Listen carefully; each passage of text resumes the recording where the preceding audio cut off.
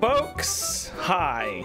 Guess what? It's local chat time. It is May 27, 2021. This is episode 21. Can you believe it? It's episode 21. Joining me, as always, is a man who thinks water should be more bubbly. It's Ian Gibson.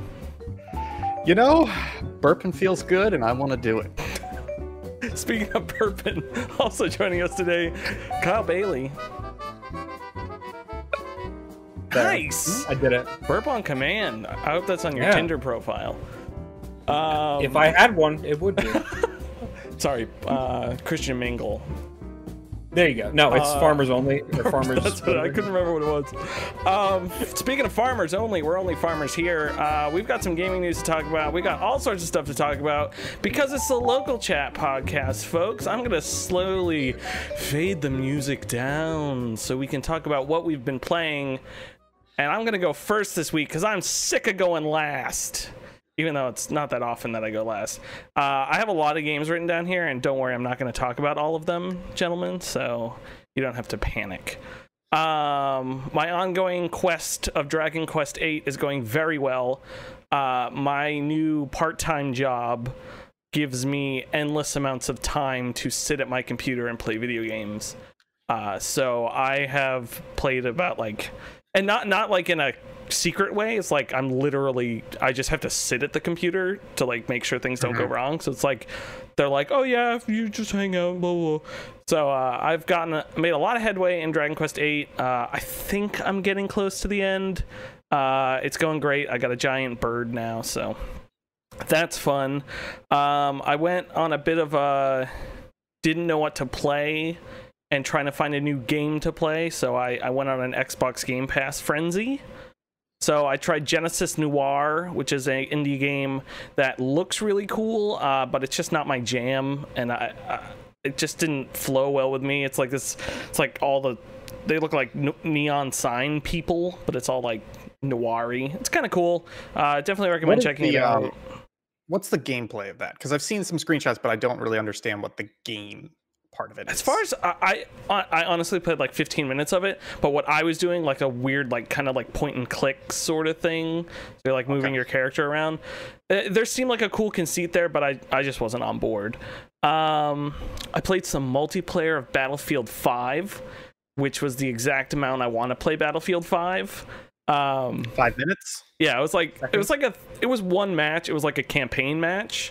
It was genuinely a good time. The squad mates I had were really good, so we were taking stuff down and doing stuff pretty well with no voice chat or anything.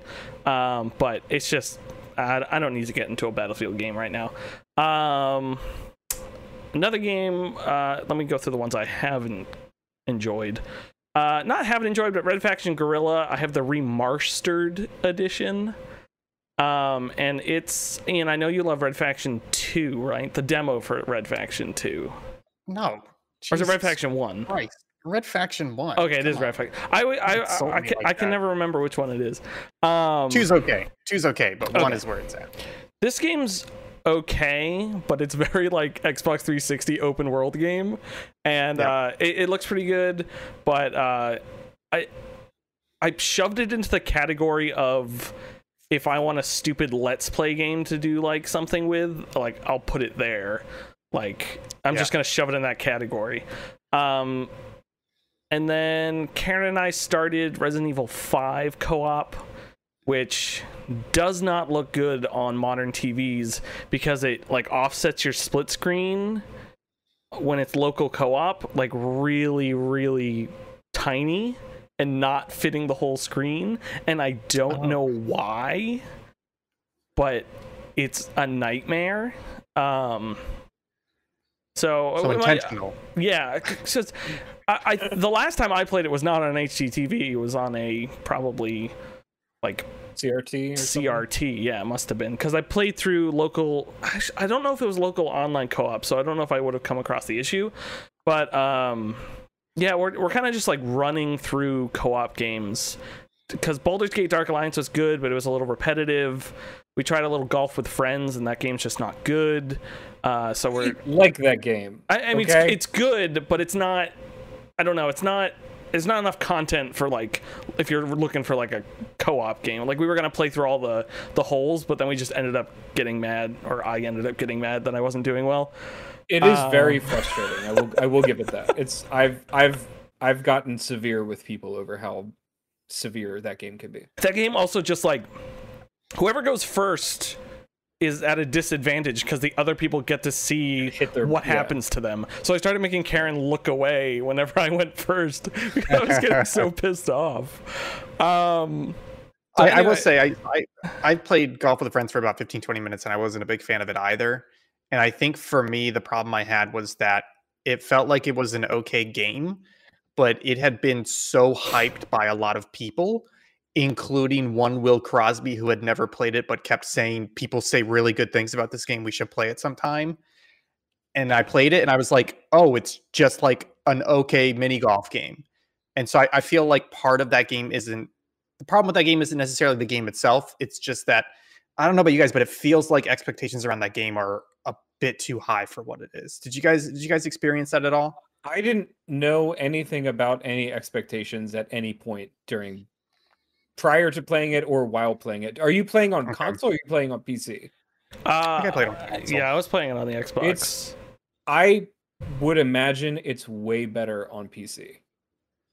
And I don't know why, but it just feels like it's better on PC. Yeah, and to Ian's point, as far as praising it, I think it's a good causer of mayhem and mischief for streaming. Like something can go south so very quickly. I mean, there's a reason a lot of those old Rooster Teeth Achievement Hunter videos were so funny, is because it just like went off the rails. But as far as like a 2-player just sitting on the couch playing it, it's also pass the controller back and forth. And it's just like, yeah, weird. I wasn't enjoying it. Have you played it with more than just one other person?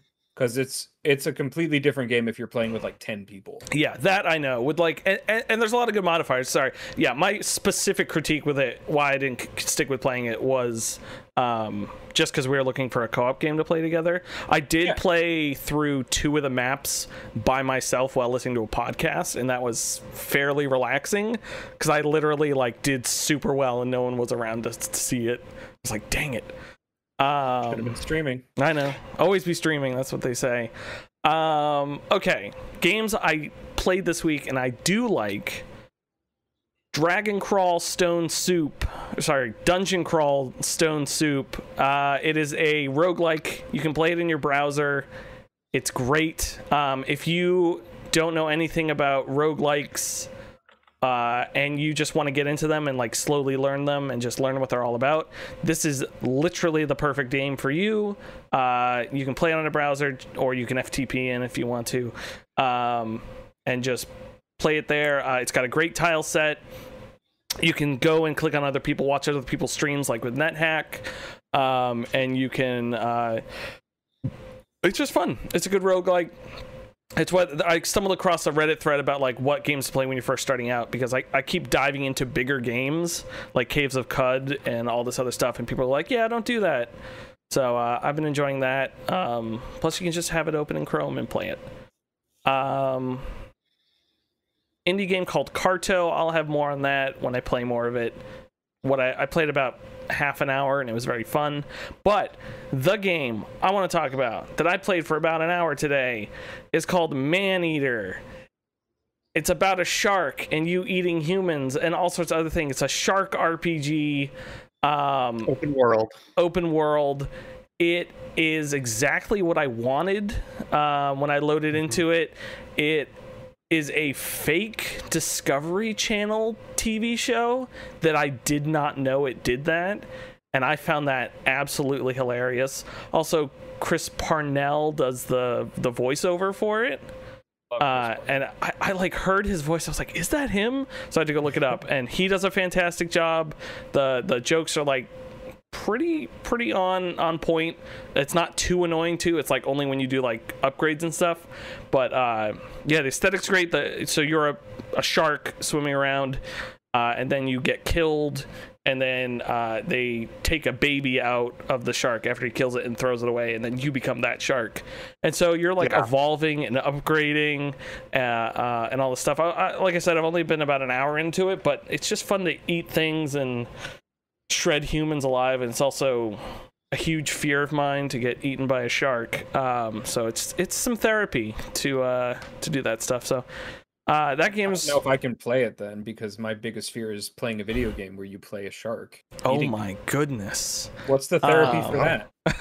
You have to play a video game about playing a video game eating sharks. We just have to go one level deeper. Always one level deeper. So yeah, Maneater's pretty fun. It's on Xbox Game Pass as well. I would recommend checking it out if you have Game Pass. If you don't have Game Pass, why don't you have Game Pass? It's also on PC, so you have no excuse if you're watching this, unless you're on a Mac. I was watching the Steam trailer for it, and as you were narrating it, it was happening on screen, where they like kill the shark and the baby comes out, and it was... Oh man, very synchronous. Karen started playing it when I went to go grab my drink, and she had just gotten the part. They do like a whole like Deadliest Catch like fake intro, and it's very on point. I'm very satisfied. I mean, it looks really good. Like just like, it's gorgeous, and it controls really well as well. Yeah, it knows what it is, and it excels at that. It is a dumb shark open world game. Yeah, 100%. And I'm glad I didn't pay money for it, and I waited for it to come to Game Pass, because all things come to Game Pass eventually. Kyle, you want to go? What you been playing? Yeah, I've been playing. Well, we streamed yesterday. Me and my friend Jimmy. We played Destiny 2, which I have not touched in like a year. It's been a really long time since I played it. And it was okay. It was Destiny 2, you know. It was exactly what I expected. I didn't have any of the new content, the blinding light or whatever it's called. I don't know, because I don't feel like paying $40 for something I know I'm not going to play. But then we did some PvP, and it was the PvP was fun. I mean, it was a lot more fun than I remembered it being, and still got my ass handed to me. But so Destiny 2, you know, exactly what you sign up for.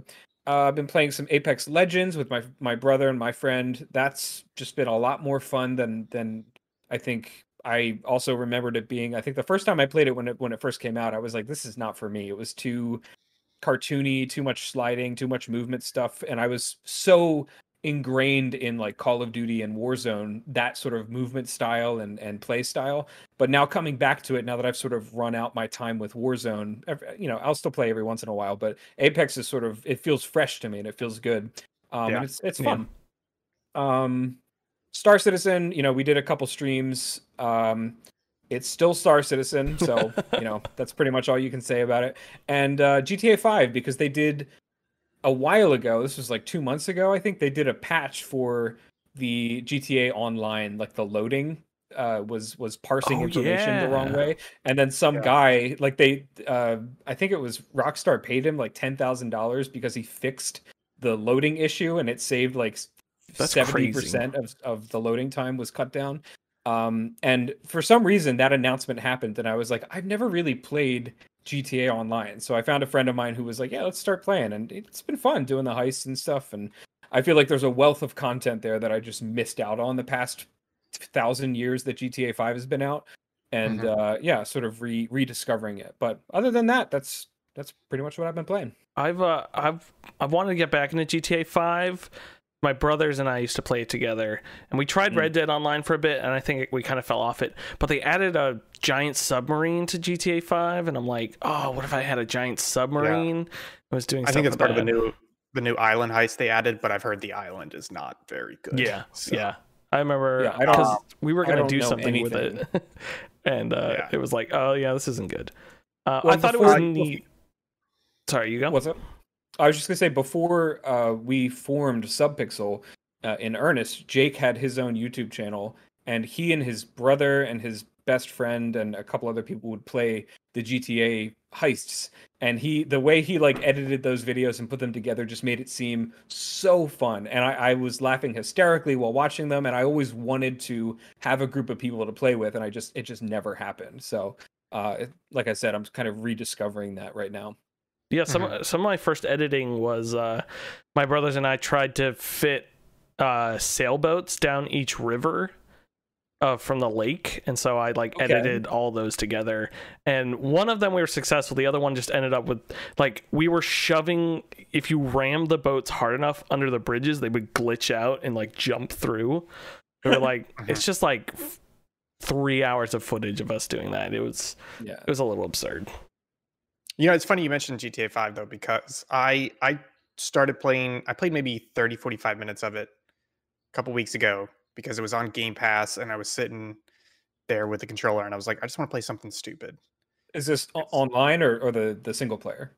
This was the single player, and so I thought I just want to get into single player. I remember one of my favorite memories of playing games with friends was in high school. There was like 5 or 6 of us. We were at my place. Some of us play games, some of us didn't, and we were just hanging out and playing GTA 4, and it was literally like play until you die and then pass the controller. And we would do that in college. We did that exact same thing. Yeah. And and like I knew the game, and maybe one other person knew the game, but there were some people there who had barely played video games, and it was just always fun, you know, because they would step into the street and get run over. It was hilarious. And so I was like, I kind of want to recapture that a little bit. I just want to kind of mess around in GTA 5. And I realized not just in GTA 5, but in all of them, they don't do a good job of just being like sandbox mode games, because there's like 30 minutes of required cutscenes or at least required mission sequences at the beginning of the game. Oh yeah. Before they let you loose. And then you're so downtrodden with like, well, there's no ways to earn money. Even if you have money, we've got store items locked.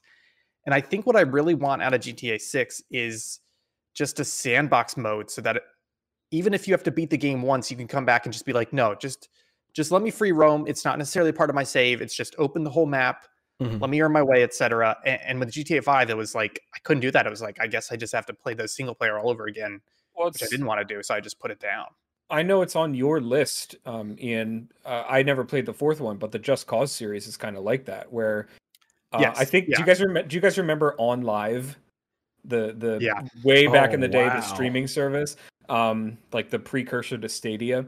I had an On Live account, and I had the little console with the controller and everything. And one of the free games that I got for being one of the first people to sign up was Just Cause 2. And I played the crap out of Just Cause 2, just completely just dicking around, and I didn't care about the story. I didn't care about anything. I just wanted to blow stuff up, get cool guns, fly fast planes. And it was exactly what I wanted it to be. And I probably sunk like 60 hours into that game and never touched like the story. Yeah. Exactly. Yeah. And I did the exact same thing. And I really wanted to be able to do that with GTA 5. Yeah. Knowing that I've beaten it, that it's on Game Pass, I wanted to pick it up and have fun. And it just deliberately by choice doesn't want you to do that. Yeah. Yeah. I mean, once you finish the storyline, it's there, but you have to slog through the storyline to get it. So. Plus, I mean, I have 100% completion GTA 5 save from the Xbox 360 2 weeks after it came out. That save, as far as I know, doesn't exist anymore anywhere. So it's like I'm not going to play the story again just to get to a sandbox mode. So it was kind of a shame, because it's a great sandbox. They just kind of put a lot of hurdles to you actually enjoying it right off the bat. Yeah. So. Did they have, when GTA first launched, like, what, 8 years ago, 10 years ago, whenever it was, did they have like the Rockstar store, like the Rockstar launcher and stuff like that? Not on PC. Yeah. Okay. And they had the Social Club, because Yeah. that was before. Yes. It was either with 4 or before 4. it was with But that didn't do like saves, right? Like you couldn't log into that. No, it was all would, Steam. like cross save or anything. Okay. It was Right. when because I played it.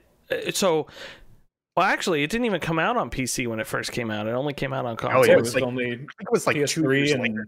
because Xbox 360. I had the 360 version, and then online came out 2 months after the single player came out. 2 weeks. Oh, was it 2 weeks? Okay, yeah, 2 weeks. And then I played that a bunch. And then when the PC version came out, that's when my brothers and I upgraded our 360 characters to, you could one-time transfer to the Steam version. And so, wow, I remember I played that in college. The little college that I did. We just had a buddy on our hall who had a 360, and we would all just congregate in his room and just play the crap out of that game. And then I've probably played the campaign 3 times just because I couldn't transfer my save file. But Wow. it's I definitely hear you about wanting that sandbox mode. I think that would be, and that would be like such an, I feel like it would be easy for them to implement it, because you just start out the character with what the character has at the end of the game, or you just start them out with a set thing of money. Yeah. You can go into the ammunition store, buy whatever you want. Like it's yeah. Well, I was thinking even I don't want to say easier than that, but just make it a third mode where it's almost like a Scarface or like a pull yourself up by your own bootstraps mode, where they have a bunch of missions in the world. They have ways for you to make money and get items, kind of like in GTA Online, but it's not quite as monetized. And it's just like, look, you can play the campaign, you can play online, or you can play this mode where you are just a character in this world. It's a sandbox for you to do whatever you want in, but you can work your way up the ladder that exists in the world. I think that would be great. Get Rockstar on the phone. Yeah, call him up. Hi, Mr. Rockstar. I got an energy drink idea for you. That's great. I like GTA 5. It's been a hot minute. I'll have to replay it when they add it to that new patch is coming out. When is that? September, I think. Is that's Series X and PS5, right? What, PS5 first? PS5. No, I think the only thing that is PS5 gets it free. PS5 owners get it free. Gotcha. For a limited time, I believe. Okay. Is that crossplay? Could we do GTA Online? I don't think it's crossplay at all. Dang. Speaking of crossplay, Ian, what have you been playing? I've been playing some games, y'all. I finally beat The Outer Wilds. Yay! Look, I got to be honest with you. Tell us how bad it was, Ian. The ending of that game, story, great. Actually playing the ending, pretty freaking bad, y'all. It took me about 2 hours to beat that game, and I knew exactly what I needed to do. And it was just such a pain because, slight spoilers here, but again, the game's been out for a while. But basically, there is a very hard mechanic that you have to do in the game that is difficult to pull off, even if you know exactly what you need to do, even if you know the secret behind it. And they essentially, the final loop, because the game loops every 22 minutes, the final loop where you reach the ending, you have to go do something. No, you have to go somewhere. Wait literally 7 minutes. Then do something that is a little tricky and screwed me up a little bit. And then you have to go to a different place and do the very difficult thing. And you have to do that not necessarily perfectly. It's not quite NES levels of difficulty because you can just reset the loop. But it still is basically like at least 15 minutes per try. And it's like you screw up any of those steps. It's like, well, let me just restart the loop and wait 7 minutes before I can keep going with this again. And it took me like 5 or 6 tries. It was very frustrating. Do I need to add detail, Will? Because you seem rather... I don't remember anything you're talking about. I've never played it, so... All right, so here's the ending, right? You have to go to the Ember Twin, Ash Twin, whichever one, the planet that is full of sand. And you have to wait 7 minutes for the sand to go down to a certain level. To go through the cactuses, right? No, to go through a different part of that. Gotcha. You have to wait 7 minutes. So if you know exactly what you need to do in the loop, you still have to go there and wait 7 minutes. And then once you're done with the 7 minutes, you have to wait for the sandstorm to pass over you, and you're protected from it. But there's like a 3-second window while the sandstorm is passing over you that you can walk into the teleporter. Oh, but if you walk in too early or too late, then the sandstorm takes you, and you're just like, well, I probably don't have enough time in this loop. You can still try, but you're probably going to run out of time. And you hit reset, and you have to do the 7 minutes.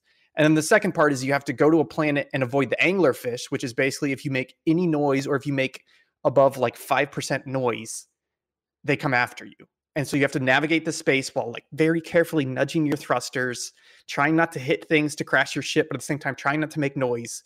And you have to do all of that in a single loop. And it's like 2 of the most difficult things in the entire game.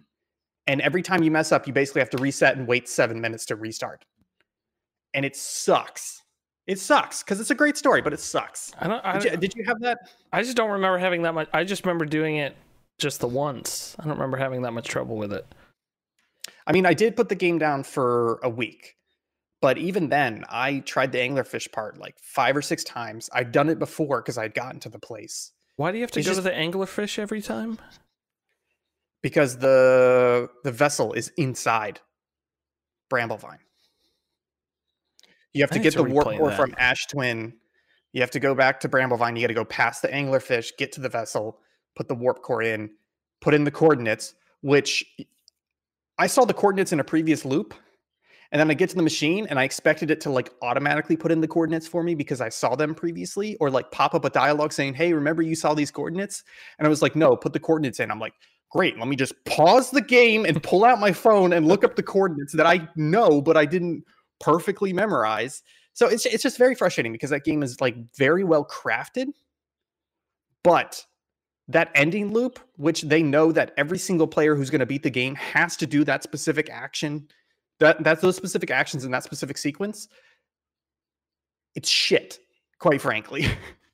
Like the rest of the game is so beautifully crafted, and they're just like, we're gonna make you wait 7 minutes, we're gonna make you do this complicated, confusing thing, and then we're gonna make you do this thing that's pretty difficult, even if you know what to do. And then we're gonna make you remember something from like however many loops ago it was that you found it, because you could have found it in your very first loop potentially. So it's just like, great story. I did like the ending of the game, but my God, that took a lot of that goodwill away.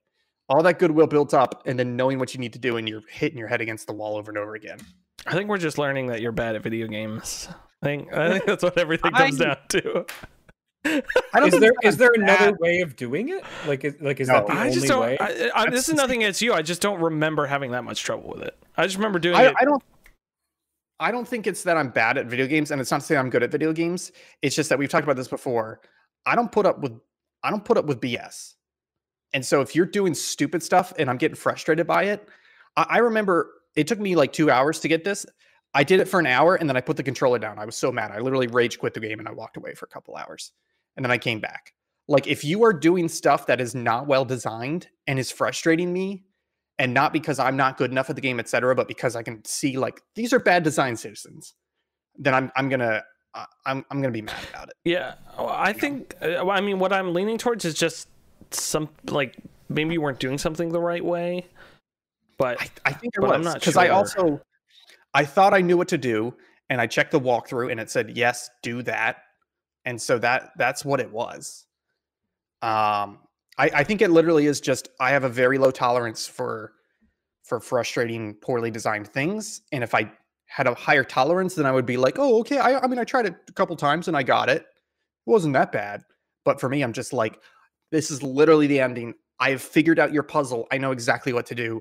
Just let me end the freaking game already. You know? Yeah. That is weird. Especially since the rest of the Outer Wilds, it doesn't really feel like challenging gameplay. It's all about puzzles and knowledge and like surreptitious things. And so for them to all of a sudden be like, no, it's gameplay. You got to do this. You got to do it right. It's just like, okay, whatever. Anyways. You got to go land on the sun station now. No, screw you. I'm done with that game. That was a good couple hours. Just to be clear, still a great game. Highly recommend playing it, but just be prepared for that. It's like 90% smooth sailing, and then you're going to reach some frustrating parts where stuff is not clear, or stuff that is clear becomes needlessly difficult. If you find coordinates, write them down. Yeah, just there's a journal on the ship. It records everything. It tells you exactly what important thing you saw, even if you didn't notice it. But the coordinates, no, you got to remember that. Anyways, I've also been playing Mass Effect, specifically Legendary Edition. I think this came out about 2 weeks ago. I sat down, I played the first game. I think I liked it. Wow. I was pretty surprised. So my history with Mass Effect is I played it when it first came out. I played about a couple hours of it. I've been thinking about why I didn't like it originally. And I think, honestly, a lot of it has to do with not knowing what that game would be. And also, I think I rented it from the library, which is basically like 7-day rental. So I played this, and it's like one video game at a time rental. So I'm like, I hear good things. Let me get this. It just came out, and I'm playing it, and I'm going like, I don't really care about this story. This gunplay doesn't feel great. And so I kind of just dropped it. Also, horrible elevators. This was before they patched the elevators, so it was like 50. Yeah, It was bad. The coordinates are in the journal? Yeah. Anyway. That's okay. We're on to Mass Effect. I'm happy. You made me happy already. So I think what I really like about Mass Effect is that it does an incredibly good job of world building. Like it hooks you pretty early. It's just like, check out this sci-fi world. Okay, look, I do need to say some bad things about this game. This game commits the cardinal sin of sci-fi, which is that people don't understand time or history because they're like, it's like 2160, right? It's like basically 1,000 years in the future, but they're like, no, it's just like 150 years in the future. And then they're like, it's okay, it's okay. See, humans found alien technology on Mars like 20 years ago. And that's how we were able to jump so far in technology all of a sudden. Like it's just so freaking stupid. And then like the ambassadors, like the alien technology jumped human technology 300 years in the future. And it's like, no, it didn't. We've got faster than light travel. We got all these like alien species. We've got all these like carbon alloys. We don't have to reload our guns anymore. It's like, it's more than 300 years, you idiot. It will. Granted, you will. You did have to reload your guns in the original Mass Effect. They changed it for 2. That's a change for 2. Wait, I thought the original Mass Effect was the overheating thing, and then the clips were introduced in Mass Effect 2. Oh, you might be right. No, you're right. Yeah. It's the reverse. They added the clips. They just carry that throughout the entire freaking game because they're just like, oh, this race has been part of the council for 300 years. They're so long with the council. It's like, that's nothing. That's nothing in the history of the universe. And they're like, there's this cycle of people, aliens living and dying. This mysterious race that lived 50,000 years ago. And you're just like, that's nothing. The Asari lived like 1,000 years each. So it's just like this, you stupid idiots. Why do you keep doing this? Every time you watch a sci-fi show, like 2001: A Space Odyssey, it's like that was a bit far-fetched, but this is somehow worse, where it's just like, we're going to name, Escape from New York, I believe, takes place in 2020. And things have drastically changed. Just all this stupid sci-fi series, it just pisses me off so much. It's like, how stupid can you be? Like, okay, look, you think this is going to happen in the future, right? I'm going way off tangent here. You think this is going to happen in the future, right? Pick a date, all right? Now, subtract that date from today's date to get you a year, a count of years. All right, now triple it and then double that, you idiot, because you're wrong, you know? That's like that was my problem with so stupid. With Resident Evil, actually Resident Evil series in general, but especially in 8, like something happens in the beginning and then like it's like maximum of 6 hours later, and this thing that you had about 6 hours before is already in old dusty jars and separated across the game that you have to go collect. I'm like, how is that possible? How did you have time to make all these labels and put them in jars and then make these intricate things? Like, that's not how this works. I know. It just makes me so mad with Mass Effect because like the world building and lore is so good. They just screwed up literally every single date and duration in the game. Every time they mention like a year or a difference in years or like how long since, it's wrong. It's completely like objectively wrong. It's way too short.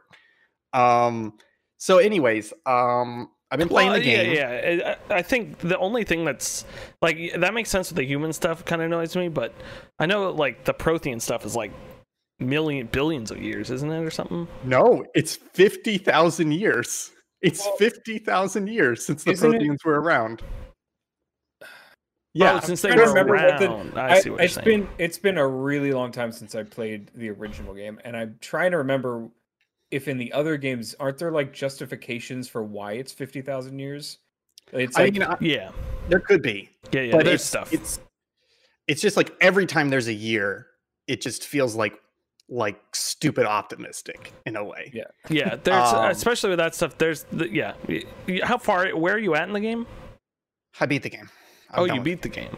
Well, I am done with Mass Effect. Okay, because that year stuff is pretty much explained as to why. I mean, they explain the cycle. Yeah, but they don't explain why they are so bad at making up fictional dates for a world that they're trying to make realistic. No, but I'm saying that's the reason it's only 50,000 years, is because that's when it last happened.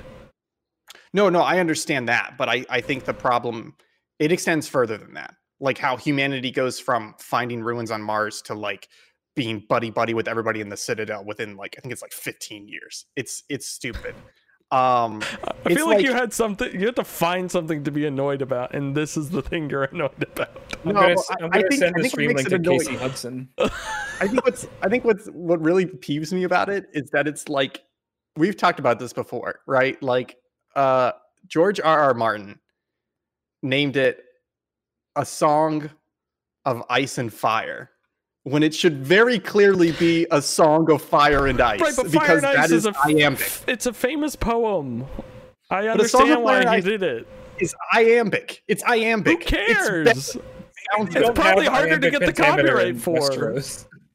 Well, my point is, it's one of those things where it's just like, it's such an obvious mistake that for such like a good work to then have an obvious glaring mistake, it just makes it all the more frustrating. But it's an obvious choice. They did it on purpose. You're also the only person I've ever heard complain about that. So about the years in Mass Effect, it is definitely, I don't want to say a pet peeve. It is very particular. It's just, I enjoyed the rest of the game so much to then have like a main tenet of it be so glaringly stupid is just like, I think you're pulling threads here. I don't think I'm just happy. Bad. I'm just happy you liked it. What was your favorite part about it? What was the thing that you were most surprised about while playing? Who'd you save?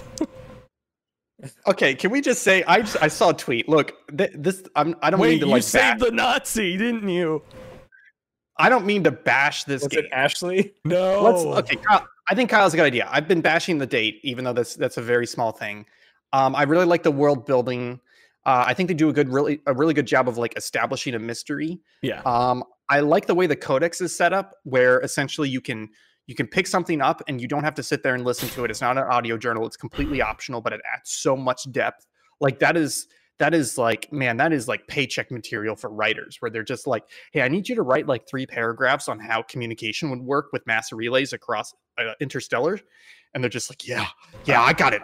It would be like this, it would be like this. And then you're just like, I want to read that because it's well written. You know? I think that the reveal is very good for what the Reapers are, and also the reveal of what the Citadel is really cool.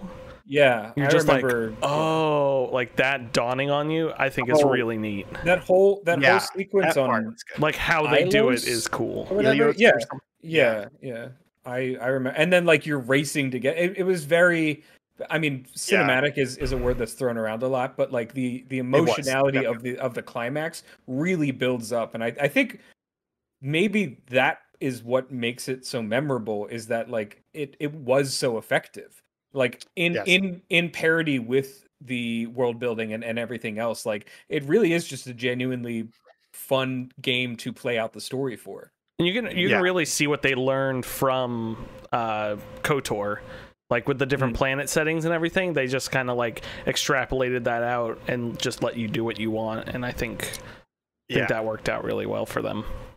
So I think what really helped it as well, and what I really appreciated was they have a lot of areas, right? And they know who's playing this game, right? They know it's RPGers, they know it's like semi-immersive simmers, and they know that they're going to want to go and touch every single corner of every single map and try and pick up and interact with every object and person they can. And they do 2 things to just like encourage that behavior and also curtail it. And it's fantastic. Number 1 is all the maps are relatively small and self-contained. And I love that. I think where the game really started to click for me was when I was exploring the Citadel. And I was like, oh, great. This game is just going to have a giant empty open world space. And there's going to be like one thing over there and one thing over there. And it's going to be confusing hallways. It's going to be way too big. And it wasn't. There's plenty of stuff in the Citadel, but there's not too much. So it took me maybe 30, 45 minutes to go around and put my nose into every corner, but I was always finding stuff I was enjoying. I was always talking to people. There was always, I don't want to call it a payoff because it's not like there was a big payoff, but there was always something there for me to be like, oh, look at this. Oh, look at that. Where does this hallway lead? Oh, it leads to the other side of the market. Oh, okay. I know what's going on in this space. And then once you're done with it, particularly in the Citadel, then you have the mass transit system, the rapid transit system. So you're just like, I'm done. Okay, easy, quick, boom, boom, boom, boom, here, here, here, here, here, here. I don't have to keep running around this area too much. Second thing they do, God, I love this, is that it was so stupid at first, but I came to love it. You walk in a room and immediately like 40 feet away and at the top of your screen, it says like door A open. And you're just like, why are you telling me I'm 40 feet away? And you realize it's because you could poke your head in the room, like look around real quick. And if you see that prompt pop up, it means there is something in the room to click on. If you don't see it, you don't have to go in that room.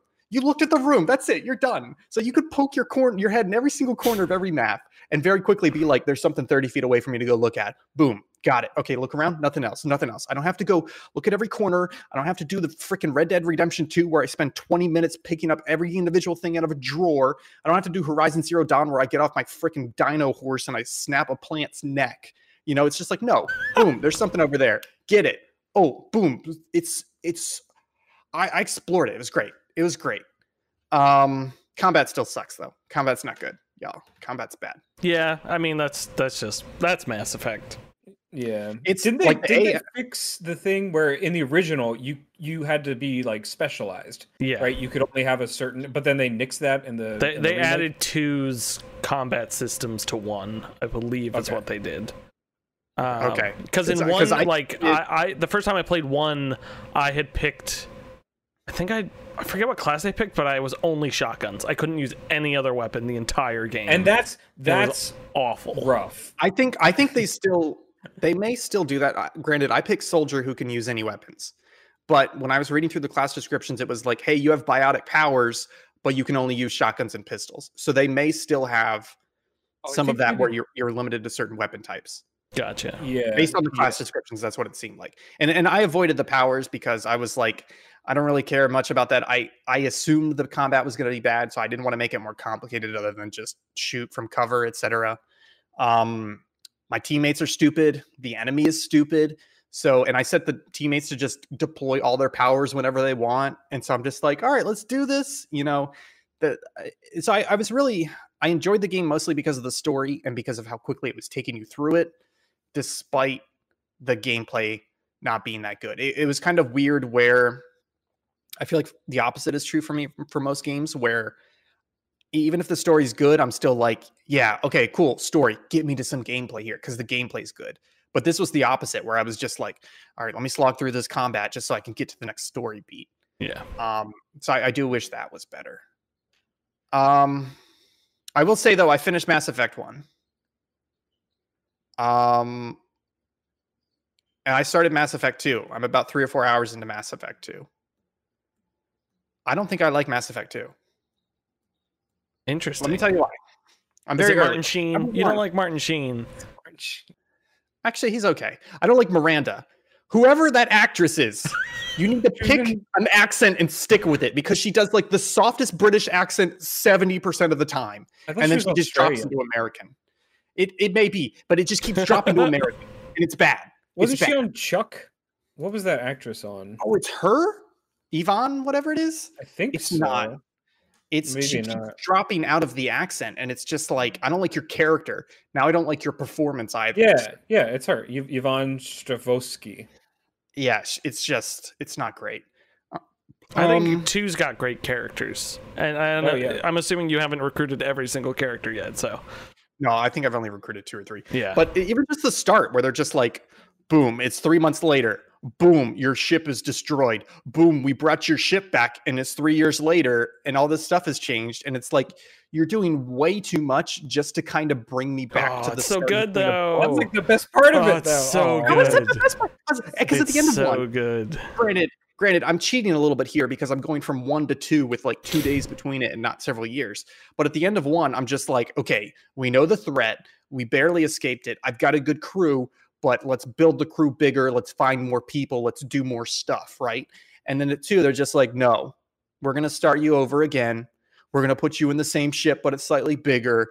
We're going to reset you a bit. And all your crewmates that you love, some of them you may know about, other ones you haven't heard anything about. So you're just going to kind of start over. And it's like, I don't want to do that. No, it's great. I think it was also more that like you.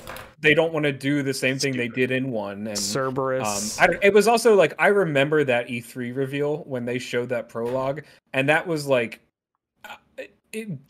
being in anticipation for that game and then seeing that and having the hype just build and then playing it, and I don't know, it was, for me, that was one of the few moments in gaming in the past like decade or so that I think has actually lived up to expectations. Seeing your Shepard die is crazy. Yes, that was good. I just think when I think about the changes they made from 1, they moved to clips, which I'm just like, no, I don't want to have to run around the arena trying to find clips and ammo, which was something great about Mass Effect 1. It's not so much that they got rid of the Mako, but they did like a weird thing where now you've got to fuel up your little ship and drive it around the galaxy. And it's like, no, I don't want it. You're basically just you're complicating how I am navigating a mediocre map system by now making me fuel up and drive between a mediocre map interaction. The music's good. I was just gonna say the map music is so good. I love the map music. I don't even remember what it is. Great. Yeah. And then you know, just kind of like I'm pretty sure your original crewmates are going to come back. Don't spoil it for me, but just kind of kicking them aside after establishing such a connection with them in the first game, it's just like I don't think the story hooks you quite as good as the first one does. Granted, I'm only a couple hours into it, but I was really expecting, everybody says the second is the best one by far, and I'm starting in a trench is what it feels like. I think it'll hook you a little bit more. Also, there are a couple things that I think might anger you if they happen, but I'm not sure if they will happen. But I am at least excited that you liked 1 so much. One's good. I like 1. 1 was good. I will say this though, just to point out some other bad things that 1 did, which is the first 2 crew members you get, Ashley and Kaidan, are so freaking like vanilla stupid that I thought Kaidan was just like a dude bro, and then I thought Ashley was just like an NPC I met on a mission. That when I was first shown like the mission, the crew select screen, and 2 of the 6 slots were those freaking vanilla idiots, I was just like, how dare you? How dare you? And then you start talking to Ashley and you're just like, I saw a tweet that explained it perfectly. Ashley would have been at the Capitol on January 6th, like without a doubt. Yes. And I just like, and I'm upset because the way the freaking game presented it to me, she ended up dying, but I wanted to keep her around just to keep laughing at her stupidity. And it's just also the Paragon and Renegade system, at least in the first game, like just does not matter. It just really doesn't. Not at all. It's just like there's barely any difference between the 2. And then I maxed out all my speech stats immediately anyway. So it was just like 6 of one, half dozen of another. So I am enjoying the game. I think it may be hyped up a little bit. And I'm honestly surprised at how much I am not enjoying Mass Effect 2 so far, because I thought I would have to struggle through Mass Effect 1 to get to Mass Effect 2, but I feels like it may be the opposite. But again, what are you playing in Mass Effect 2? What character type? Soldier. I'm going to keep doing Soldier. Okay. I don't like the powers menu, even though you can bind it to buttons. I don't want to mess around with that, so I bring like powers people with me so they can do whatever they want.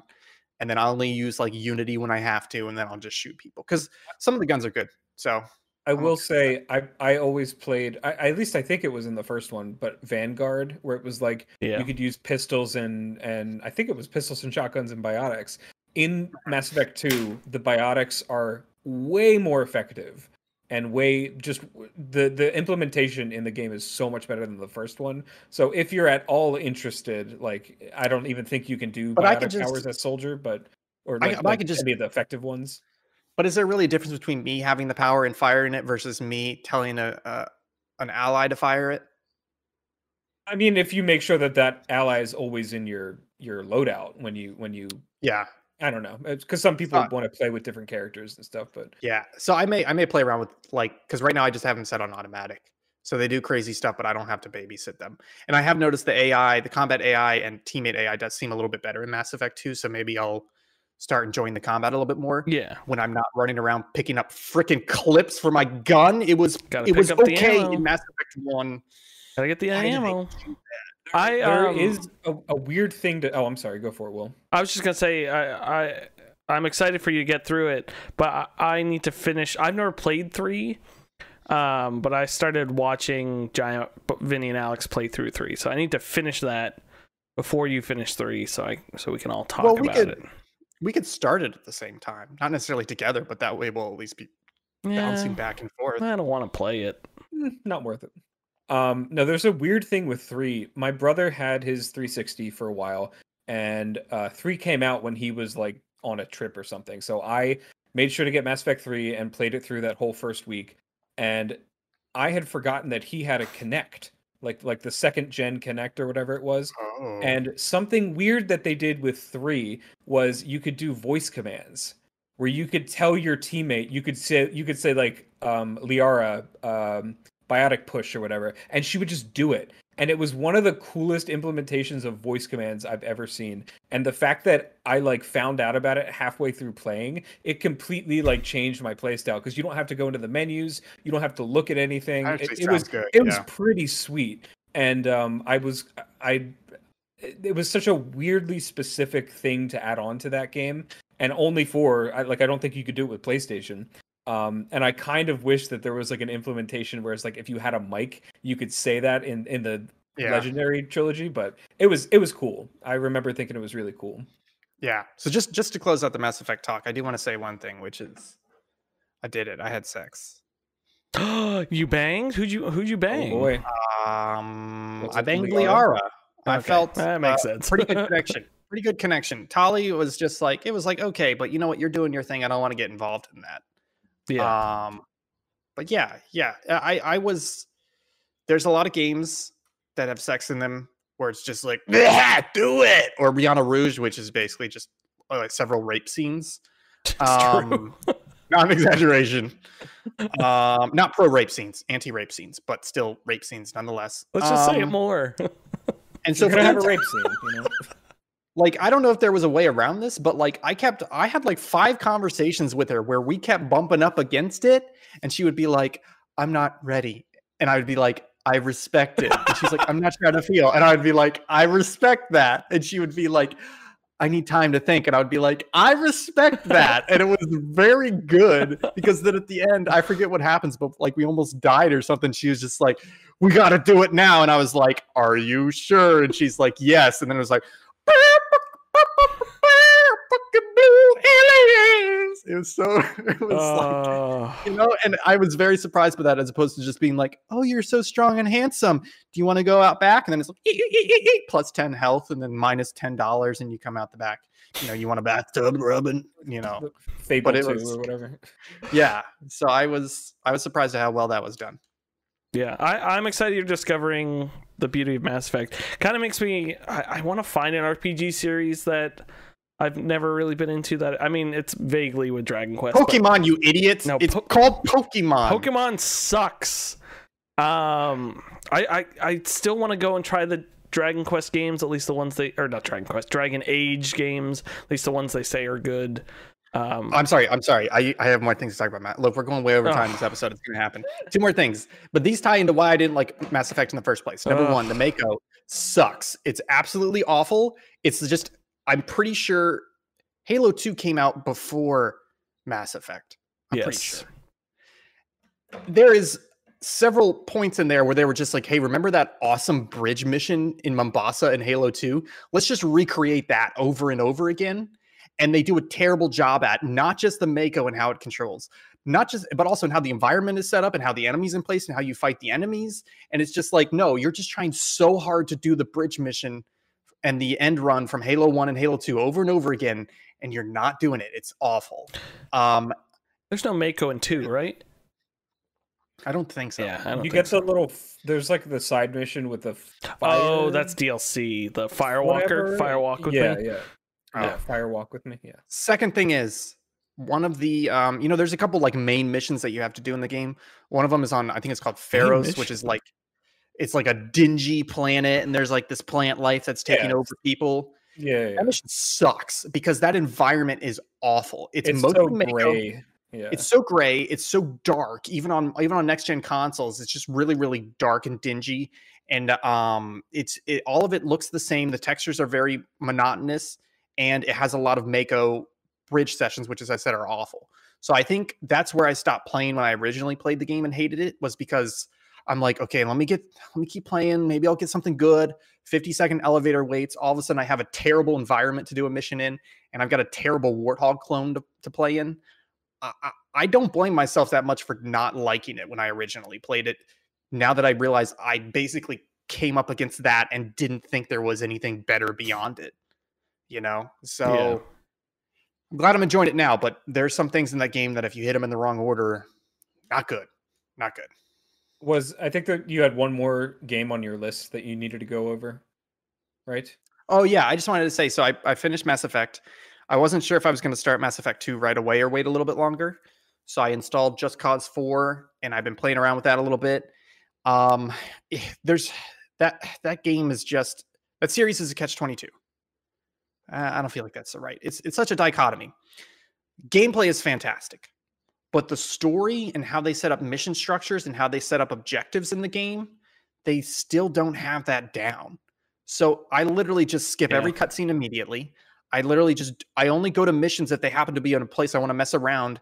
And it's like you were saying, Kyle, it's literally just treated as a sandbox. Like I beat Just Cause 3 by clearing every enemy location on the map, but I only played 10% of the story. It's like they have the gameplay down so well, but they don't quite know how to build a game around it. It's amazing how bad their like cinematic storytelling is. Like it just, I remember playing Just Cause 3, and I was specifically going to try and beat the story. And after like an hour, maybe 2 hours, I was like, I don't care. Like, I just don't care anymore. But 4, I specifically, like when I played it, I never beat it. Karen, I don't know if Karen beat it, but 4, I just like, all I would do is just connect 2 people to each other, or connect people to a rocket and then fire it off. Like, it was just like a physics playground at that point. Yeah, but just to be clear, it's on Game Pass. Even if you don't have Game Pass and you buy it on sale now, it's 100% worth playing. It's still more Just Cause, a lot of fun, a lot more tether options. Just don't expect a whole lot of actual structured gameplay out of it. Sweet. Wow. Time for the news, which means we get to play the one and only news theme. This is going to be a 2.5 hour podcast, isn't it? I'm fine with that. But there is so much news this week that we have to talk about. Okay. It's crazy. Time for the news. Playing. Oh, because that's... I do this every week because I turn the volume down.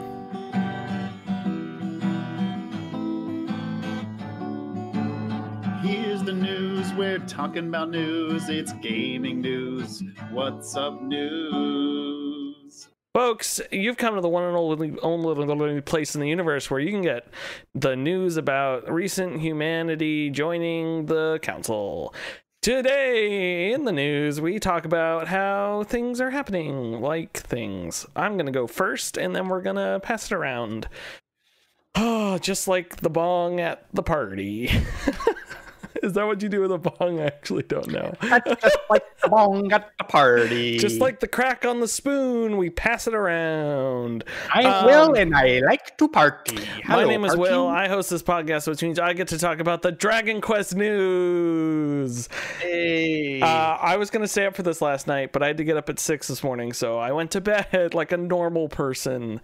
Highlights that matter to me. They announced Dragon Quest 12 called the Fate of the Fire. Thank you. And they announced a Dragon Quest 3 remake in the style of Octopath Traveler that looks absolutely gorgeous. This is hot off the heels of yesterday. I was looking up, so I'm coming to a close with 8, and I was like, oh, should I play 11 next? Maybe I'll go back, play 1, 2, and 3 on the NES, on my NES Classic, because I know one is like only 9 hours or something, and I don't want to play it on my phone, and the Switch versions are notoriously look horrible.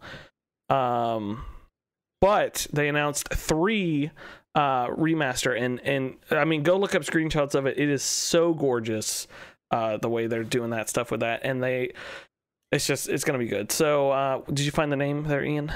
Yes, Dragon Quest XII: The Flames of Fate. The Flames of Fate. They also announced Dragon Quest Treasures, which is a treasure like action RPG featuring 2 characters from 11. I'm not familiar with them. And then they announced a couple. Those were the only ones they said were worldwide releases. The other ones were Japan only stuff that didn't really seem to matter. There's an offline version of the MMO that is currently only Japan only, so people are thinking maybe that will come to America, but right now, grab it for you when I'm there. Yeah, can you just? Oh man, I might have you get me Dragon Quest. I might be able to. I mean, I don't know. Is Switch's region unlocked? I'm trying to think. No. I forget what it's for. I think like the servers are like. I think I could probably play Dragon Quest 9 the way people used to be able to play. What's the Phantasy Star Online before it came to America? But no. But I might actually have you get me other like a Famicom stuff. Oh. Man, I'll send you a huge list. So yeah, that's exciting. As a recent convert to the Dragon Quest stuff, I'm a big fan, so I'm excited to see what they're doing. I'm also excited to become a fan of both. This applies to Yakuza as well. That I've become a fan of them right when they started just sending them to the entire world instead of keeping them Japan only. So it's like it's nice to like be there when stuff is happening now. So yeah, Dragon Quest, exciting news. Happy 35th. It's technically today in Japan, or was today. It started last night at 11:30. Japan's crazy with Dragon Quest stuff. Ian, you want to talk about something? Yeah, I was getting a little spicy earlier, so let's talk about some good news. Hot drop this morning, according to Bloomberg, but not Jason Schreier, if that matters at all. They announced that they have confirmed via sources that Nintendo Switch Pro will be launched this autumn and may be revealed before E3. The reasoning being they want to have plenty of room for other developers to state that their games will be available on the Nintendo Switch Pro. So again, these are basically rumors saying that there is going to be a higher resolution, possibly larger screen, possibly 4K support, possibly DLSS support version of the Switch coming out this year called the Switch Pro. I thought what was interesting about this article was it's from Bloomberg, who is very good journalistic integrity. It was also then reinforced by other journalists who had not run with the story originally, but basically said, I have a lot of sources saying the exact same thing. There was a bit of a, if one of you could check Twitter real quick, there was a lot of hot goss this morning that it was going to be announced today, because if it was going to be announced soon, it would not be on Friday, it would be today. And I believe it is now during the daytime in Japan. So I'm not sure if it's been announced yet or not, but basically things popped off this morning. Even more solid confirmation that there is going to be a Nintendo Switch Pro, and it may be announced literally any day now, according to these sources. I feel like there hasn't been a Nintendo Direct in a really long time. So I feel like that would make sense. Well, so there was one a couple months ago. It was the first one in a long time. But the other thing is, I don't even think this would necessarily be a Nintendo Direct, because they have announced all sorts of big stuff. Just drop it in a tweet, you know? Yeah. They're all over the place lately. So I feel like something as big as a console release that there would be like a video element attached to that. Yeah, there's no news out of Japan right now. Yeah, I don't see anything. I think the Switch Lite was a tweet, wasn't it? I don't think it was it was not. Yeah, but that's like a downgrade technically from like what like I understand that, because it's like there's nothing, I don't know. But yeah, I mean, we have no idea how they're going to announce it, because they you know what all over the place. You know what is trending? It's funny. 30 FPS is trending on Twitter because people want to play Breath of the Wild in 60 FPS on a Switch rather than the locked 30. Put it on your computer in 4K. I thought Kyle, I thought you were going to say people wanted to play Breath of the Wild at 30 FPS because it frequently drops down to 20 or less on the Switch. Yeah, it gets a little crazy sometimes. So I guess my question for you guys is: are you excited for this, and/or are you going to pick one up? I've had my Switch since I think I got it the Christmas it came out. Somehow my brother and sister got it for me. It's like one of the greatest Christmas presents I've ever gotten. I've had it for a really long time, and I have not touched it since Animal Crossing came out. Like a few months after Animal Crossing came out. Yep. It has been sitting. I moved it from my parents' house to my apartment, and it's just been sitting in my little media center. I have not touched it.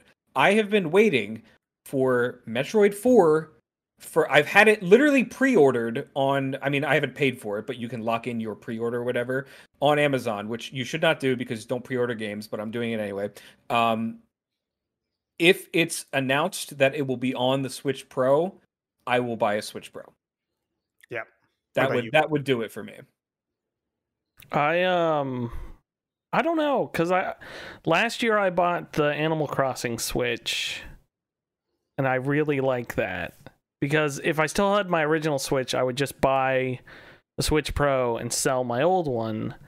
But now I'm conflicted because I like the look of my precious Animal Crossing one. But also, I throw money away constantly and everything else, so I'm not that worried that I could just buy it. Like, I think Kyle's right. If there's a reason, like if they show me X, Y, and Z, like Breath of the Wild 60 frames a second, this runs like that runs like that, then I would be like, okay, I will buy that. But if they're like, hey, it's a marginal improvement, like a graphics card sort of thing, then it's like, it's not really worth it. But yeah, it all depends. Yeah, I agree 100%. I don't play it very often now.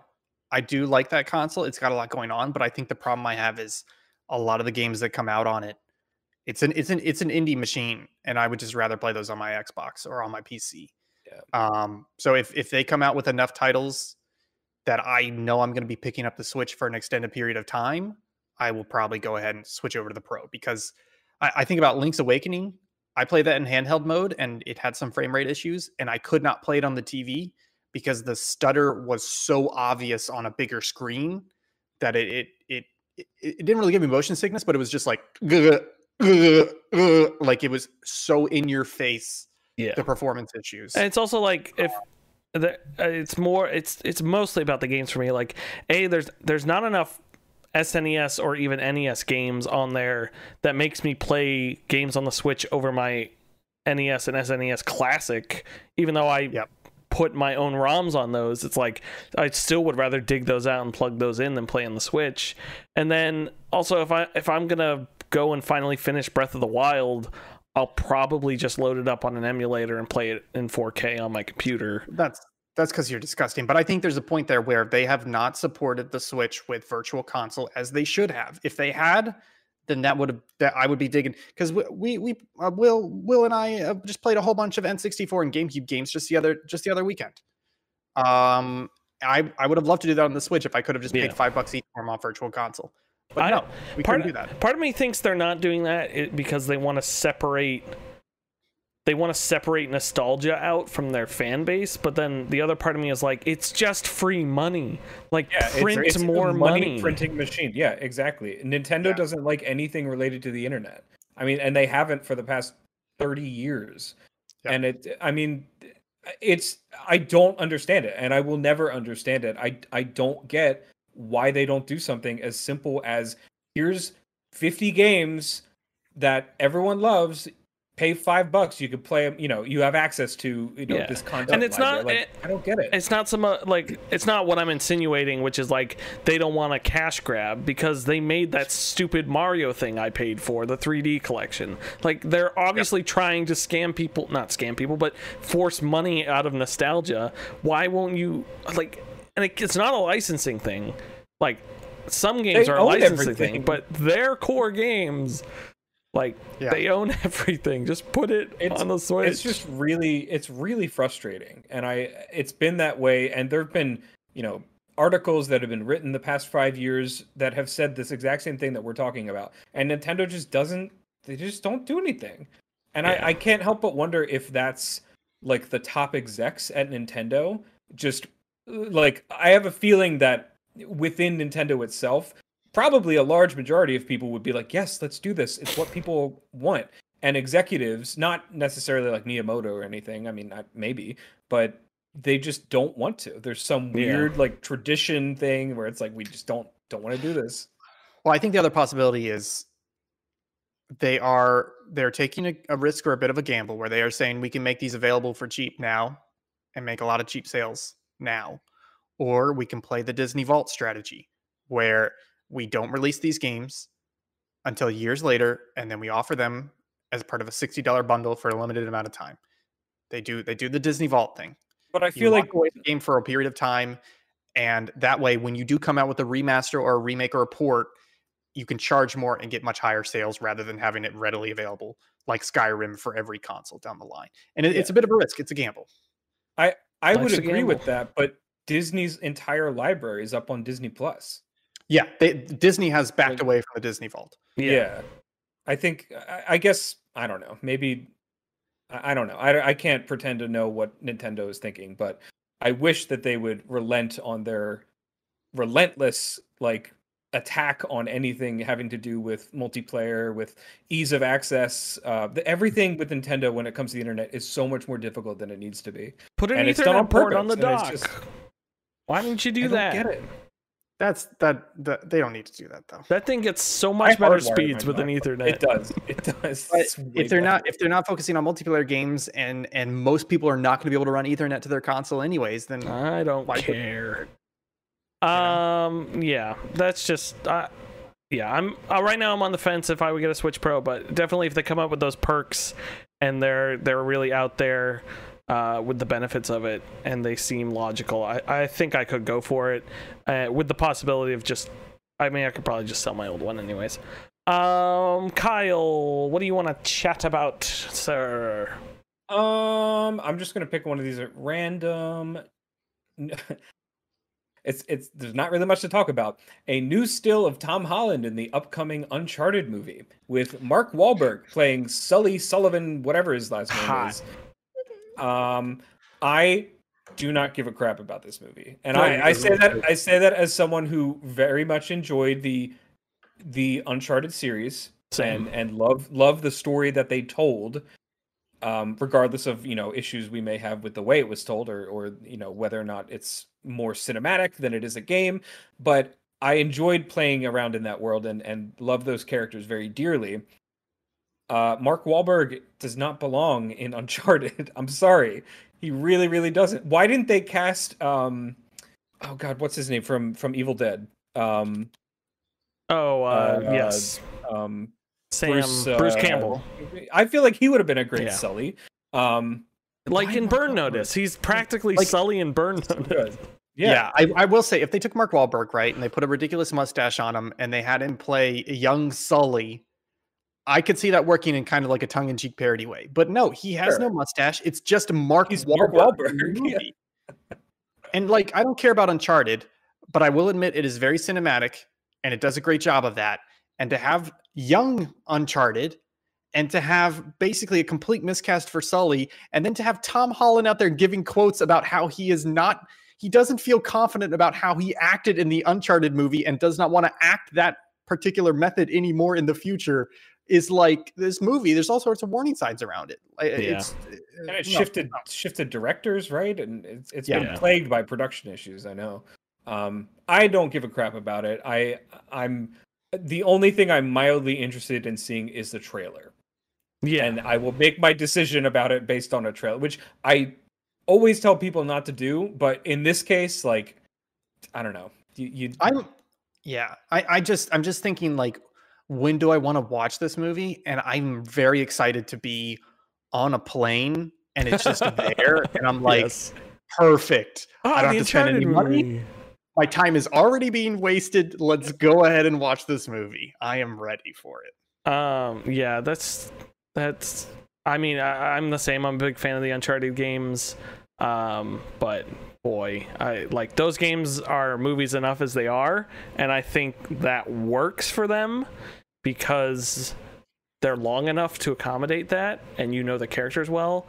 But I just don't see I don't see this working out, especially with Mark Wahlberg. Yeah, I just don't.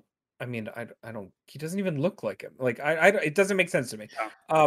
Just floating an idea out there. Whether it's for Uncharted or some other movie that we can watch on home video, would you guys want to do like a Red Letter Media kind of viewing party sort of thing? I feel like that would be really fun. We could all get together. Maybe not Jake because he lives in Indiana and we don't like people from Indiana, but it's true. I feel like it would be fun. I'd be down. Yeah. Also, when we get to the subpixel rating system of video game movies, there we go. That'll be a fun time. Just to quickly add, this isn't my story, so don't take my turn, podcast gods. Speaking of Uncharted, during a PlayStation investor report, they had a page about bringing games to PC and broadening their social strategies, and it said already done Horizon Zero Dawn, and then happening now Days Gone and Uncharted 4. So I do believe they are bringing Uncharted 4 to the PCs. Nothing's formally announced. It's just extremely likely, because why else would you put that on a slide? That's pretty interesting. I've actually been thinking of replaying Uncharted 4 just because it's been a while, and there were some screenshots of it or something, because that game is so long that I, like, in a bad way, it's too long, but it's also very good, and I really? was remembered. I felt like I thought it was shorter than 3, which I felt thought like it was one really act too long. As somebody who didn't finish the game, I remember people saying it was 15 to 20 hours. It went by pretty fast, but I remember thinking it was the end more than once. It's still a good game. It's one of my favorite Naughty Dog games and favorite it's also games. Gorgeous. I would love to see. And I'm going to say we called it because we talked about this. I think the last time I was on, with what Sony was doing with Death Stranding and now Days Gone. Yeah, because we were talking about Days Gone. They need to just do this all the time. Just, it's, again, same thing as with Nintendo. It's free money. Like, you've already made this thing. Just put it out on a different platform. I saw a very good tweet today, basically stating that the number of PC players in China is triple the number of total PS4 players worldwide. Wow. And as far as I remember, the PS4 never officially came out in China because of their restrictions on consoles. So there are essentially PS4 games that would probably do gangbusters in the China market, but they don't have the console to play it on. So release it on PC, go through the China accreditation for the title, and go to the bank, buddy. Make sure you don't say Taiwan's a country, and you're good. Yeah. Sorry, I mean, what? He didn't mean it, Maggie. He didn't mean it. You can't do that. I mean, you can. Oh my God. There's nothing wrong with it. It's actually a perfectly above board. I just can't believe it. Woo, folks. Just say that in a hot tub on Twitch. Oh man, are we ready to talk about that? I think we should. Well, Kyle, you dived into it, so how about you get a little brief summary before I just start screaming? Wait, are we attracted? I mean, I read through the post that Twitch put out about this whole, apparently people are doing videos in hot tubs now, which is a thing. And the way it's written is just weirdly blunt for a company as big as Twitch is. And I mean, Ian, please just go off because I don't even know what to say about it. How about you give us, or Will, if you want to. So I'm looking. I'm just trying to find the specific line that I found. Yeah, that's kind of what extremely I was funny. Let me run down the story though, which is basically the hot tub meta is essentially you are not allowed to wear swimsuit attire on Twitch unless it is context appropriate. For example, you're at the beach or you're at a swimming pool and you're streaming. Kind of like an outdoor hangout stream. However, there are streamers who found a way around that rule that Twitch apparently enjoys and is okay with, which is that if you are sitting in your living room, such as I am, and I put an inflatable pool with a couple cups of water over there, I am now allowed to wear a swimsuit. So essentially, you have these streams with largely female streamers wearing very scantily clad bikinis with a pool in their living room, and it's okay according to Twitch, and the entire Twitch front page suddenly just becomes barely clad women on a webpage that children go to. Like, Twitch is, you're allowed to go to Twitch as a child. It is not an adult-only website. And Twitch is not just about gaming anymore, but it is still largely about gaming. There are certain categories not related to gaming, but it is for all ages. And so to have that content be featured on the front page of Twitch, which is essentially just like non-nude cam girls begging for money and doing sexually suggestive things for money on cam, is ridiculous. And then for Twitch to come out and finally clarify it and say, look, just to be clear, we're still okay with this, but now we're going to make it its own category just so that we can filter advertisements based on whether it's a hot tub stream or not. And to say that it's still okay, even though they very specifically say that sexually suggestive content is not allowed on Twitch. What do you think this is, you idiots? It's sexually suggestive content. It's what they're doing. They're making sexual innuendos and sexual imagery 24/7 on these streams, which is against your rules, which you reiterated in this press release. And yet you're still saying it's okay. Specifically with this press release, and I mentioned that it was blunt, and this is sort of the line that I was talking about. Is it's in the second paragraph at the last two sentences, or last sentence. That's what I was the looking second for. paragraph, where it says second, while we have guidelines about sexually suggestive content, being found to be sexy by others is not against our rules, and Twitch will not take enforcement action against women or anyone on our service for their perceived attractiveness. That's just such a strange sentence to read. So stupid. It's Get your feet on stream, boys. It's time. Yeah, where's Tarantino? You know? It's just such a weird stance to take for a platform that is largely focused on children and what children want to view. You know, they love their streamers because they're crazy, and this is the wrong type of crazy, I think, in my opinion. But I don't know. Yeah. I mean, So I have another quote here, which is they keep talking about sexually suggestive content, and they drop that line you talk about where it's like, it doesn't matter if you think they're sexy, that doesn't mean their content is sexually suggestive, which I agree with. However, they have this line where they clearly say, quote, our intention with the sexually suggestive policy was to draw a line on content that is overtly or explicitly sexually suggestive, but not to ban all content that could be viewed as sexually suggestive. What do you think the hot tub stream is? They're putting a fake pool in their living room and putting their toes in it just so that they can wear the tiniest bikini possible on stream and have their breasts take up a large part of the frame, and then literally do things like, oh, whoever donates 100 bits, I'll bend over for you. Oh, if we get 1,000 subscribers, then I'm going to go do squats in the background in my bikini. That is sexually suggestive content that you are literally saying is still not allowed, and yet you're allowing it. What are you doing? This is ridiculous. I think it may be about the money. They're probably making a shitload of money. I was just gonna say, I'm sure it's making them a lot of money. That said, if we do get 1,000 subscribers, I will go and do squats in a bikini. I'm gonna be honest with you. I was gonna put a genitalia sock on. If I had any balls, I would put a genitalia sock on and do my own balls because it's allowed. It's allowed. I'm allowed to do whatever I want. Yeah, but you don't have any perceived attractiveness is the problem. Plus, honestly, the big problem is if I get banned on my personal channel, I'm not allowed to appear on any other Twitch streams. So I wouldn't be allowed. Wait, we can't have Donald Trump on here? Oh, he's on next week. If we can find him. Dang it. Him and the ghost of Ronald Reagan. So does this mean that, I mean, the hot tub thing is its own thing because it's something you can put in the background of your video and it's just there and people understand why it's there. Does this mean that you could also, like, if you were wearing a towel or a bathing suit, you could stream in a shower? I don't think so, because the specific loophole is that they allow you to wear swimsuits as long as you are at the pool or the beach. Okay. Yeah. And so they have faked the pool atmosphere so that they can wear a swimsuit. I feel like it's the same thing for, like, when people try to do like educational purposes on some websites for pornography. They're like, no, it's educational.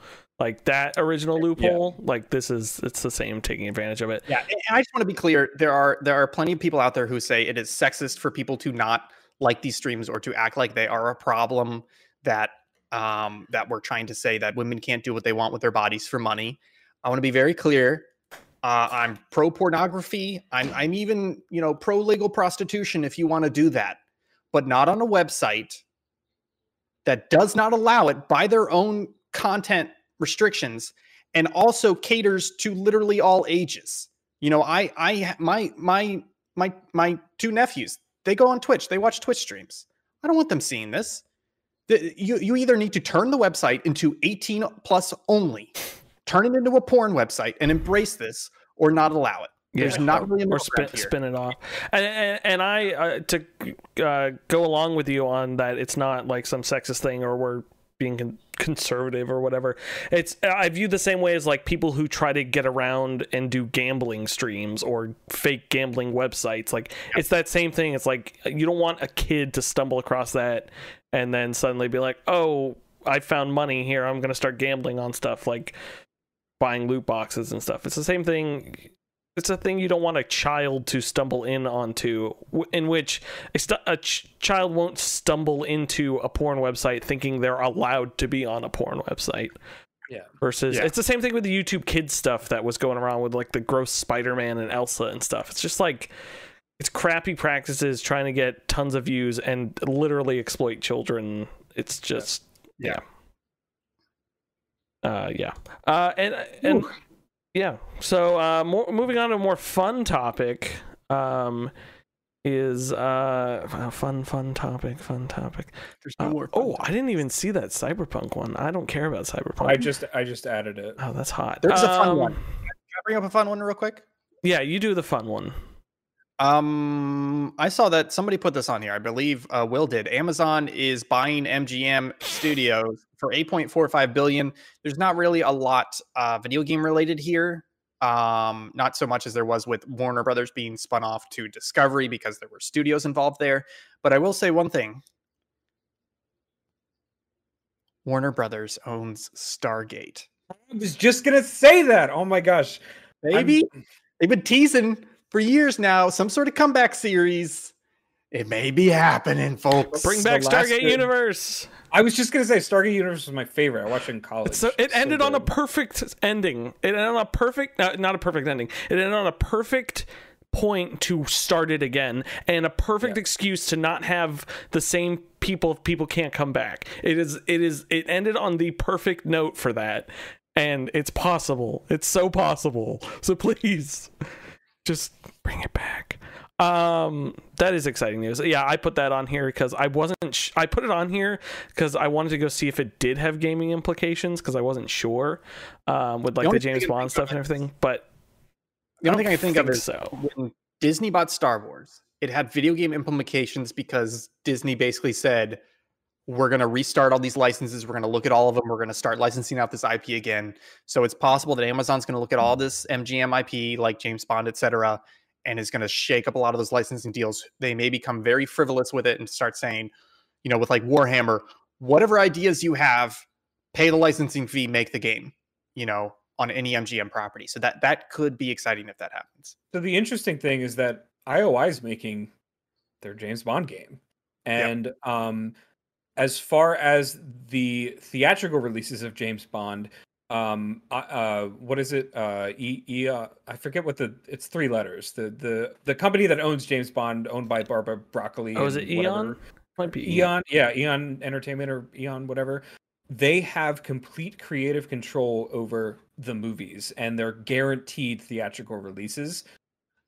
I think in order to keep that creative control, they had to let Amazon say, you can go make a TV show.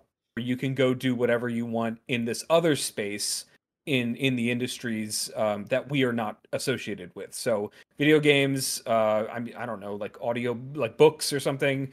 I think they had to give up some of that control in order to maintain their control of the cinematic sort of version of James Bond. So I don't know what this means for IOI, but I don't know. I'm interested. want Stargate. That's really that. Literally, as soon as I read that, I was like, Yeah. "What do they own? What do they own?" And I saw Stargate. I was like, "It needs to happen." Oh, the three of us should play that Stargate Roblox game. We could be really good at it. Oh, It was no. so kinda good. good. Oh, It Kyle, you was should go watch that archive. It was 2 weeks ago, Roblox. I don't know if I want to dive into Roblox. Oh, This is it not a was- joke. We basically clicked a Stargate Roblox game, and it was like crazy in depth and had a lot. Like actually going good. on. Yeah, it was Oh, genuinely gosh. cool. I There have been don't a know if I couple wanna of say good, those, but it had a lot of great content. and a lot Okay. of passion behind it. It seemed like. Okay, moving on. I wanted to. There was another thing I wanted to talk about, and every time. Hey, let's keep oh, the movie I just going. want to say more good news. After last week, I had to state the obvious that Starfield would be Xbox exclusive. They announced the Xbox and Bethesda Game Show combined this year. Obviously, I mean, not super obviously, but we were discussing this last week whether it would be confirmed or not. June 13th, 10 a.m. Pacific, 1 p.m. Eastern. This is from Shinobi, this tweet. Expect world premieres and new titles on Game Pass. Extremely exciting. And then it's also people comparing the logo in the picture to the logo of Starfield. And which it matches up It's pretty much exactly. So this just gets me. We've talked about this before. I'm just excited for E3 again. Like just the video game week is always so nice. I have good memories of taking off from work and just staying at home and watching that stuff. I have good memories of being at work and Yeah. reporting that too. E3 articles. Yeah, so I'm very excited for that. Can I just ask a question real quick? Yes, ma'am. Are you guys excited for Starfield? Yeah, I'm pretty excited. I'm excited for what I hope it will be. Yeah. As far as what it is and what it will be, I need to see something, It's just between Fallout 4 and Fallout 76, basically the last two Bethesda Studio releases. I don't know. I don't know if Starfield's gonna be any good. I like Fallout 4. So I would take. I mean, other than my few persnickety stuff, not persnickety, but complaints with it, with like the towns and all that stuff. Like if they just make a sci-fi Fallout 4 or sci-fi Skyrim base level, I think I'd be. That's enough to get me in and playing it. Especially it's going to come to Game Pass. Like, why wouldn't I? Yeah, I mean, starting a new IP, like you have to have, especially with Bethesda's pedigree, either good or bad, whatever you think about them. Lately, like the last 5, 6, 7 years, you really have to be careful about what you're putting into the game that people are expecting and what they're not expecting. And I think that Starfield is they need a home run. Basically, it can't be milquetoast. It can't be just sort of middle ground stuff. It has to be something. And I remember when they first announced it, and they said it's going to be built on the same engine that we're using right now. Like the way they phrased it, and I know there's this whole discussion about game engines and how they evolve and change and everything, but out of the gate, them announcing it, people were like, they're confused. It's gonna look like Skyrim. Like I want something better than that. And even just working PR for that, like you have to be on top of that. And going into this E3, if they do anything with Starfield, they have to come out like guns blazing. And I don't want just a teaser. I don't want Todd Howard going on stage talking about whatever in his leather jacket. Like I just want the game. I don't know. And it was kind of we talked about this a little bit with this state of play that was going on today, and I think that we're still going to talk about Horizon, right? Yeah. Did anyone watch State of Play? I watched it. That like it was 14, 16 second or 16-minute segment of the game. Like that's sort of what they need to do. Yeah.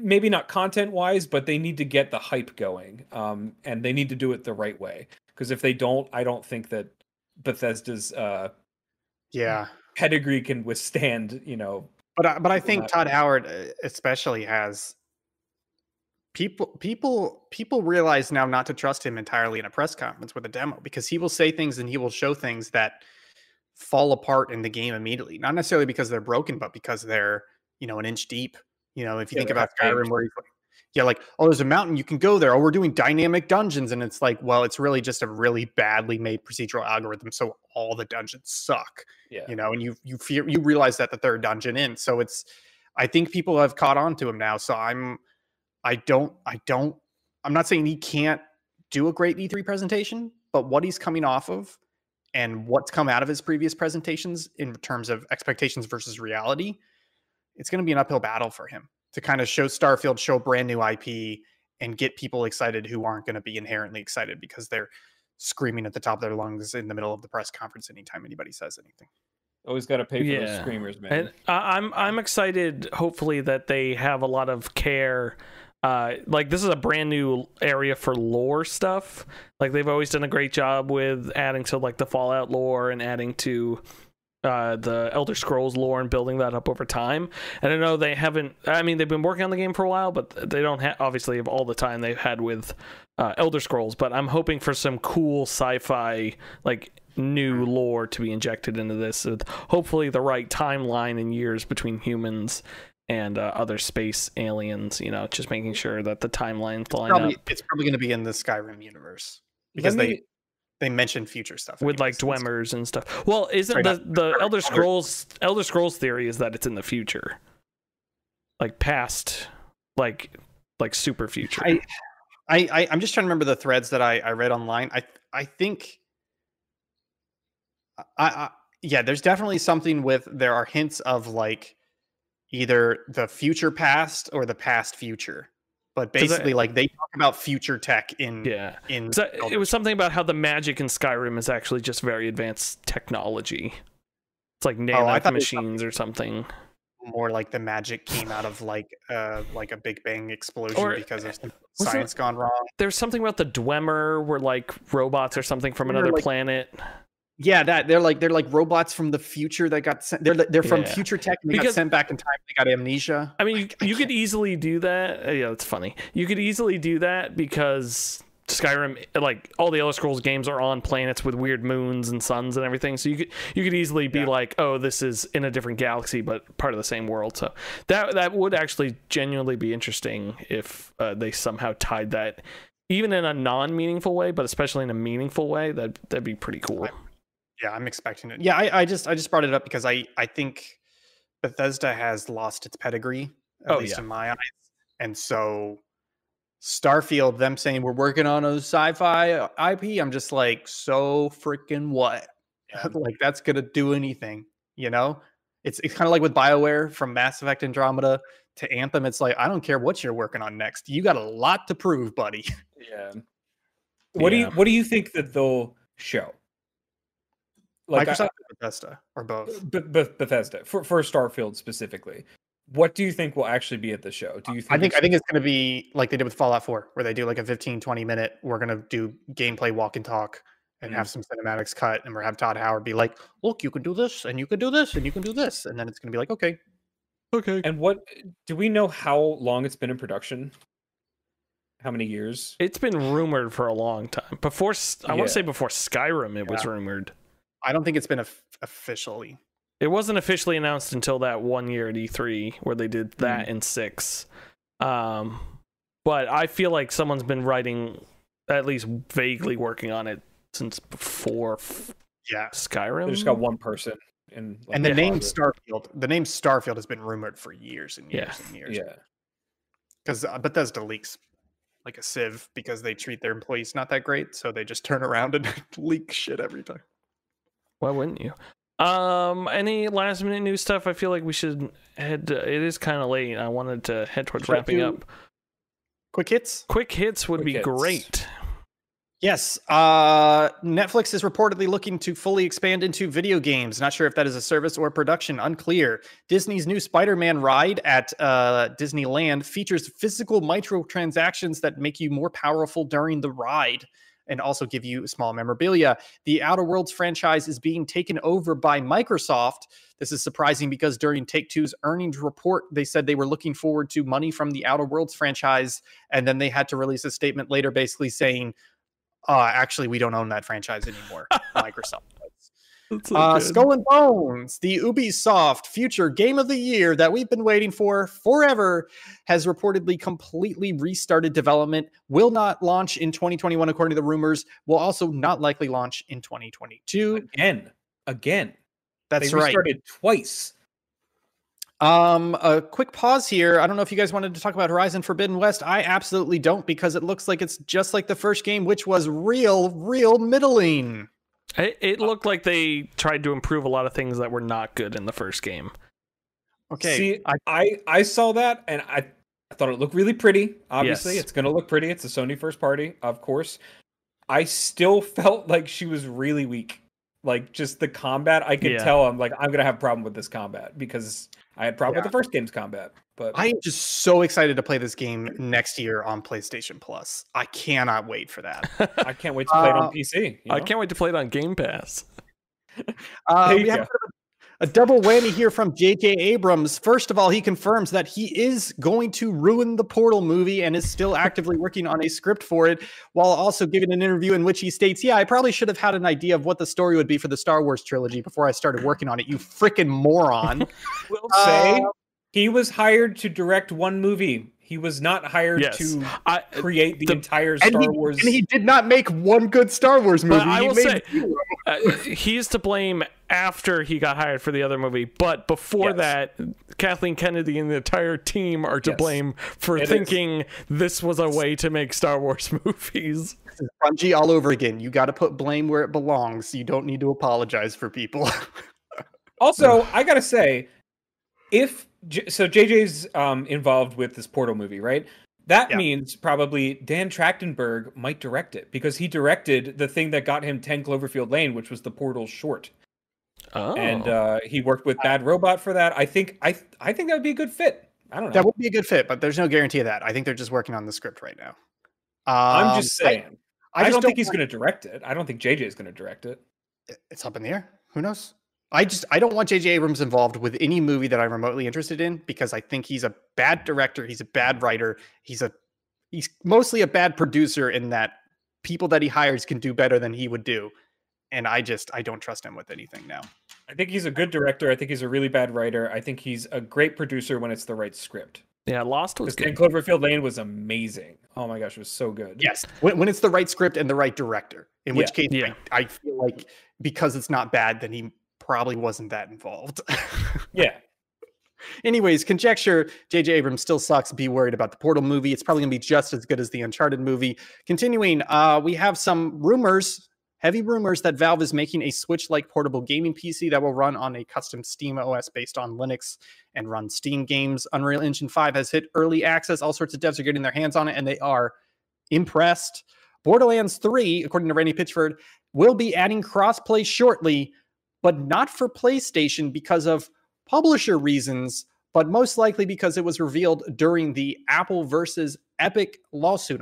Epic versus Apple lawsuit, that PlayStation is charging developers / publishers to enable crossplay because of their quote unquote lost revenue. PlayStation sucks. Finally, Cyberpunk gets a new game director. Who cares? That game's dead. It will never come back. It will absolutely not come back. I don't think there is any way they could redeem that game. They would have to build it from scratch, and that would be the stupidest thing, and it would take years. Anyways. Hey, well, on the upside, they haven't released a patch in like 3 months. So yeah. And you still can't buy it on PlayStation. Great. I'm spicy tonight. Are we up for the subpixel rating system? I think so. Do we have something quick? Do we have something we can all agree on? I don't have a game to nominate, so I'm already out. Nothing controversial. I can nominate a game. Go for it. Yeah, okay. I'll let you nominate it. You want to talk about Gone Home? No, I don't want to talk about Gone Home. I think it's been a while since it came out. It's a bit controversial. I wanted an easy game. Do you want to talk about Gone Home? Fine. Gone Home, 2013 game by the Fulbright Company. This game is a first-person exploration video game. It's probably about 45 to 90 minutes long. It was during that indie game surge. It's credited with kind of doing the walking genre. You are walking around a house, picking up objects and items and learning about the occupants and learning about who you are, what your relation to them is. how did you guys feel about Gone Home? I like Gone Home. I played it in college on a laptop that was not meant to play games, so I had a very rough experience gameplay wise. But I enjoyed the story. I think when I played it, it was in the midst of its sort of critical darling sort of hype, and I didn't think that it deserved as much as it got. But I did enjoy it and thought that it was well done. Yeah. So just to say it was nominated for Excellence in Narrative for the Independent Games Festival. Polygon named it their Game of the Year in 2014. It was nominated for several categories at the Game Developers Choice Awards, including Game of the Year. The Fulbright, the studio, won Best Debut for it. It won the British Academy Games Awards for Best Debut Game and was nominated for Best Story. That's basically the BAFTA. Lots of 9 out of 10s and 10 out of 10s for the review score.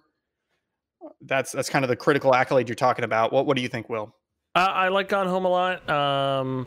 I played it with a bunch of friends in college because one of the professors there, it was an assignment to play it because it had just come out, and they were like, "Oh." Or not like it was an assignment to play like an indie game, but he mentioned it had just come out or something. So we all sat down and all played it together.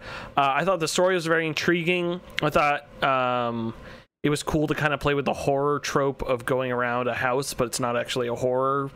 Like you keep expecting something to be there, and also the game leads you to that like satanic room from like the uncle and everything, so you like think something spooky is gonna happen.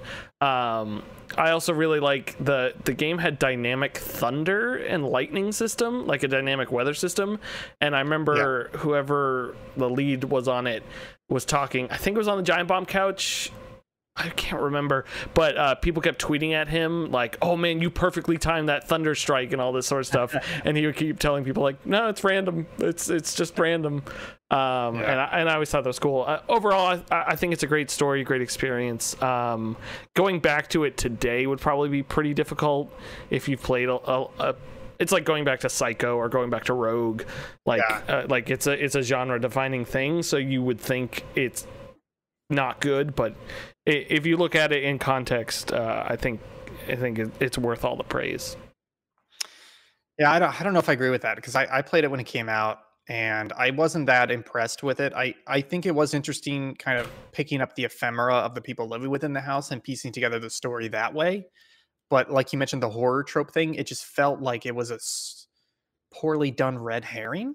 You know, it wasn't like a tongue-in-cheek cliche or irony. It was just like, oh, house is a little spooky, and then you find some weird story about like the great uncle who may have like, I'm trying to remember, I think it was that your uncle may have been molested by your grandfather or something like that. There's like weird little story.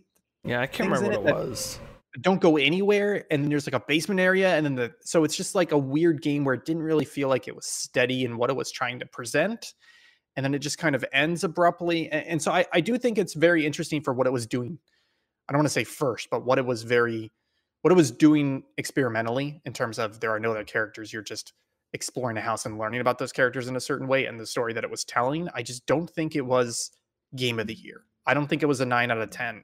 And I think I was rather shocked to see it get so much praise and reception. I think it was well done, but I don't think it was incredible in any way. Yeah, that was exactly my reaction. And I was trying to marry like the critical reception, and I was like, maybe it was because of the way that I played it. Like it hit differently, and I haven't replayed in a while, so maybe I would have a different experience. But I just remember thinking that was good, but like I don't understand why this would be anyone's Game of the Year. Yeah. And I'm just gonna say that the story is good, but I don't even think it's, I don't want to say structured because you're finding things at random order, but it doesn't even hit you that well. Like it's not even impactful in any way. It was just kind of at the end of it, you were like, yeah, that was a neat experience and, well done. But none of it was, it wasn't shocking. It wasn't surprising. It wasn't like emotional. It was just like, Zach from Save Data in the chat says it's also a better walking sim than Firewatch. I think Firewatch took everything about Gone Home and did it better.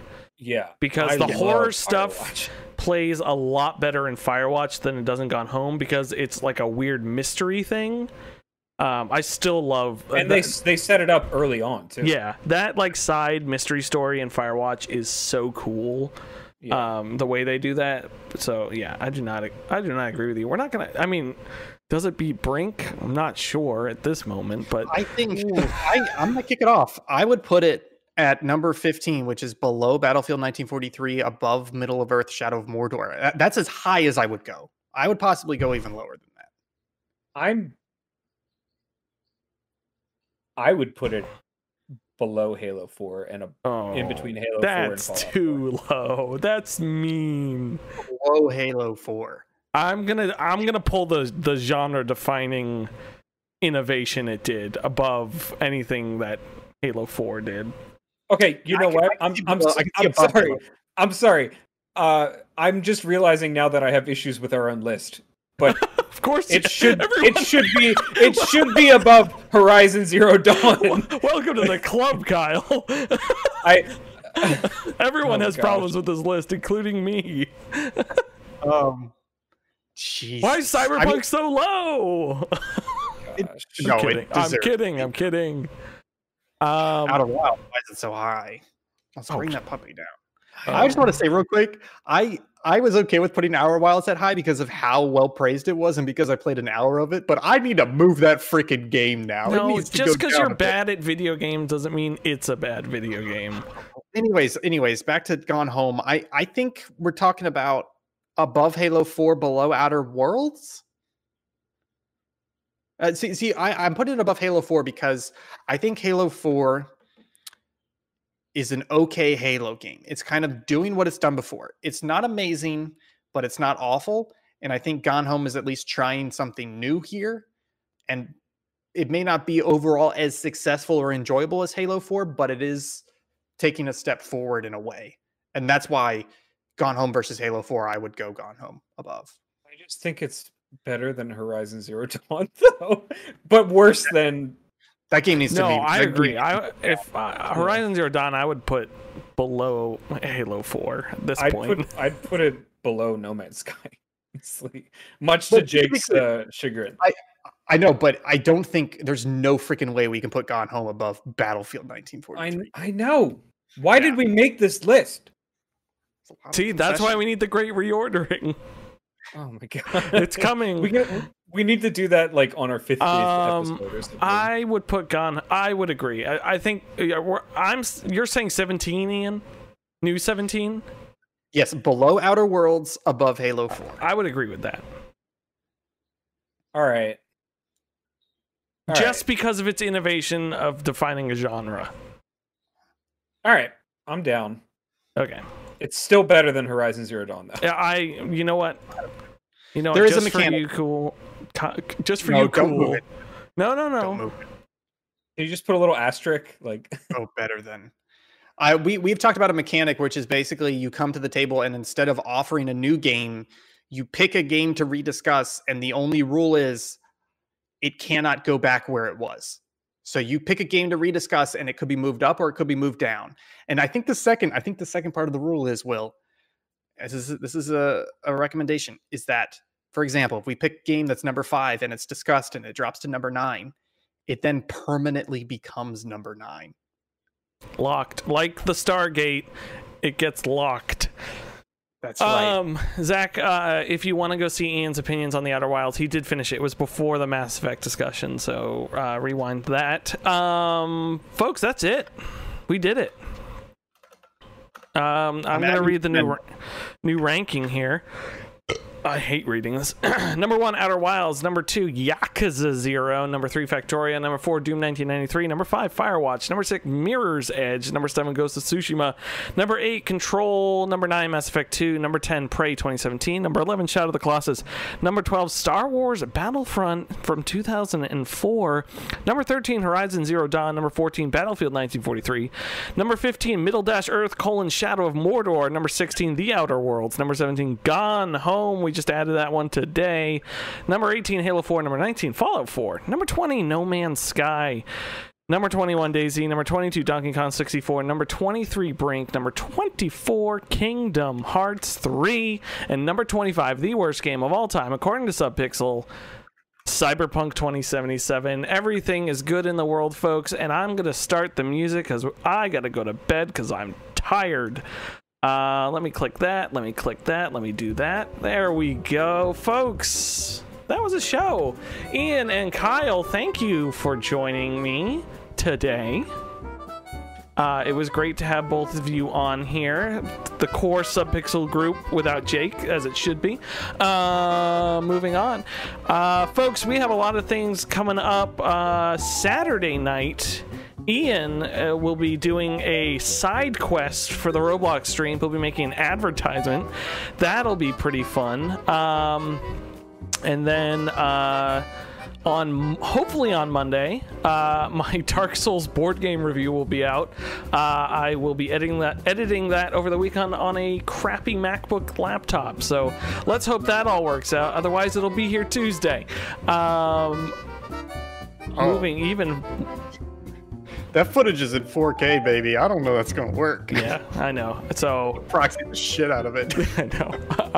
I'm waiting to boot it up. Honestly, it's a good excuse of being like, anyways, folks, you can find all of our stuff subpixelfilms.com. They'll bring you straight to our YouTube channel. Also, check out our Subpixel streams channel. It's all the stream archives if you want to check those out. Also, join our Discord. There are links in our YouTube videos. Also, local chat. Anchor.fm/local chat. If you want to support us in any way, you can become a subscriber on there and give us money to make this podcast even better.